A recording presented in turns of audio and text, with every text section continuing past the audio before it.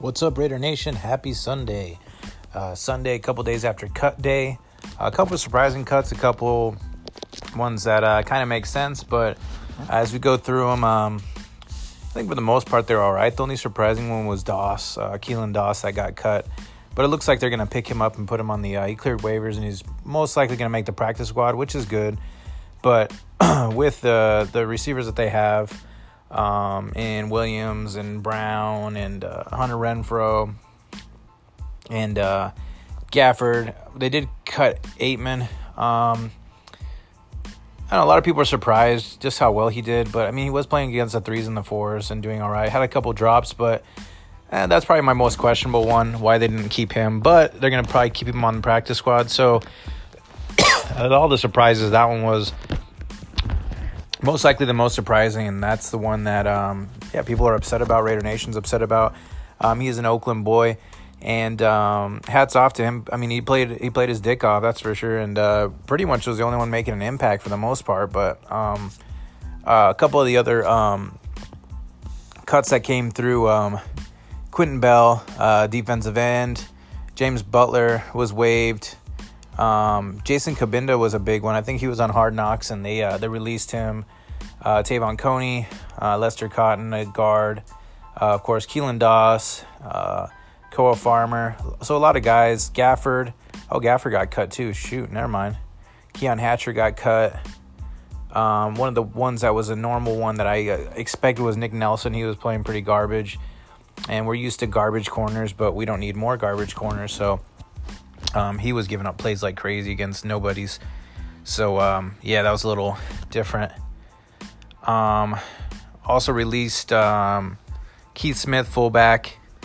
Ethan Westbrook's defensive end, who was semi-decent. I think he's the one that came in after that guy from Last Chance University. He's not ringing any bells name-wise. Shoot, I forgot his name. But the guy that got cut for being lazy or whatever. Kyle Wilbur got cut. And then Paul Butler, tight end, got cut. And so did the other tight end, Luke Wilson, was also cut. Not really that surprising on that one. He didn't have too good of a preseason. Talked a lot. Looks like Justin Jelly Ellis is on IR. So he'll be on IR. That gives him room to pick up another defensive tackle, but I think that was kind of why they picked up Corey Lugitt, and good experience. I think he has 9 years experience, so that's decent. And then the reserves suspended list is going to be Richie Incognito and Nevin Lawson. So Incognito, I think, is out 4 or 5 games, something like that, because of his thug life from before and, dumb shit he did. But for the most part, no crazy nothing crazy in my eyes. I mean, other than the Keelan Doss.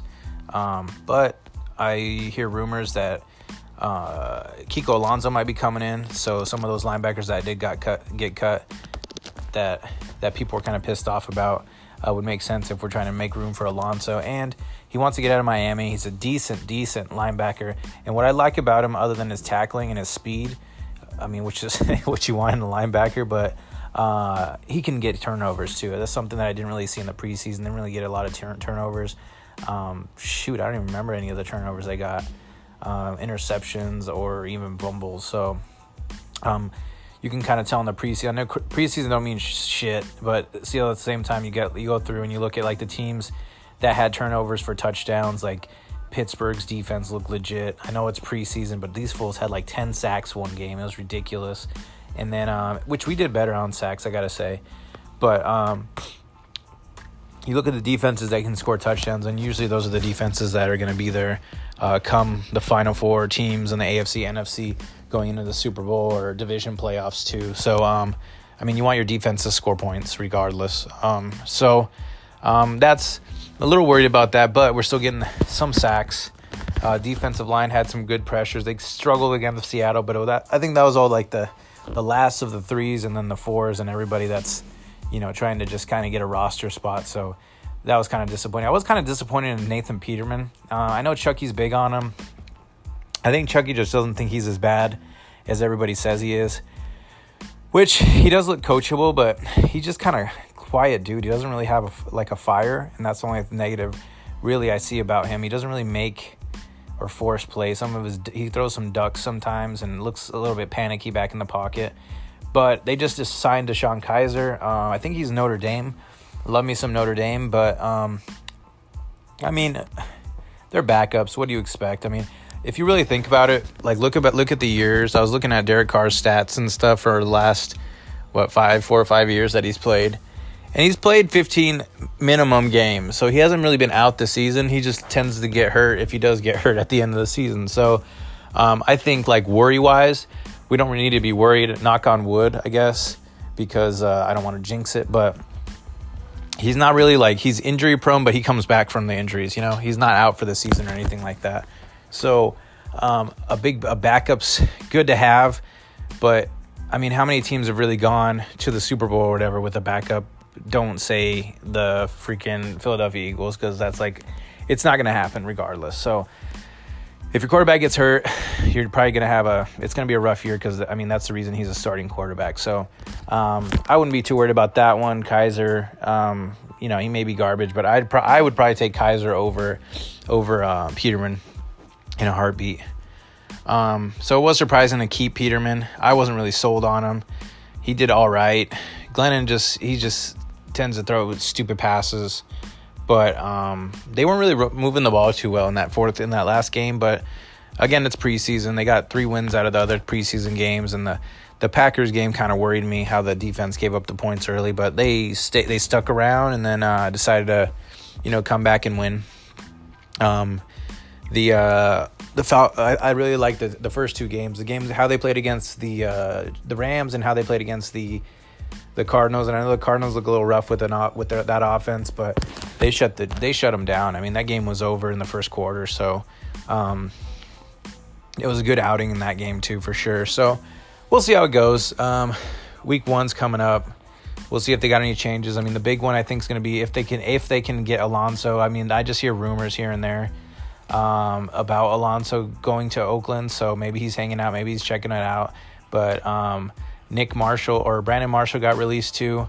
Apparently his conditioning wasn't too good, and maybe he got hidden well in that Broncos defense. I mean, I wouldn't be surprised. But they were kind of a different defense after Trevathan left.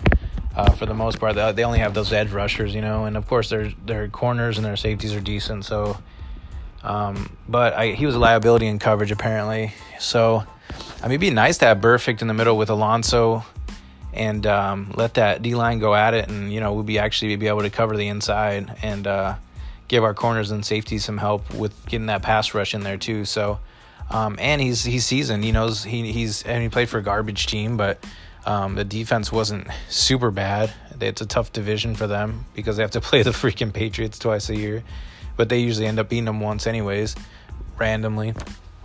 But they've never really had a good quarterback since, God, I guess Chad Pennington was there.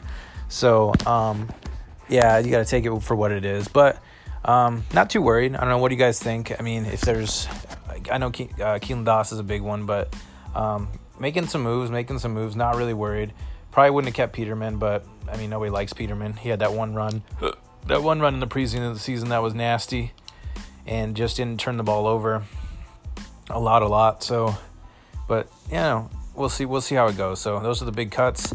Those are the big cuts, and we'll see what happens in the next couple days and see if they pick up anybody else. Looks like Davion Clowney was another news that came through. He went to the Seahawks fuckers. Of course, they stacked the defense even more, bastards. And he wanted to go to a contender, so there you go. And then LeSean McCoy got released from the Buffalo Bills and went over to his boy Andy Reid.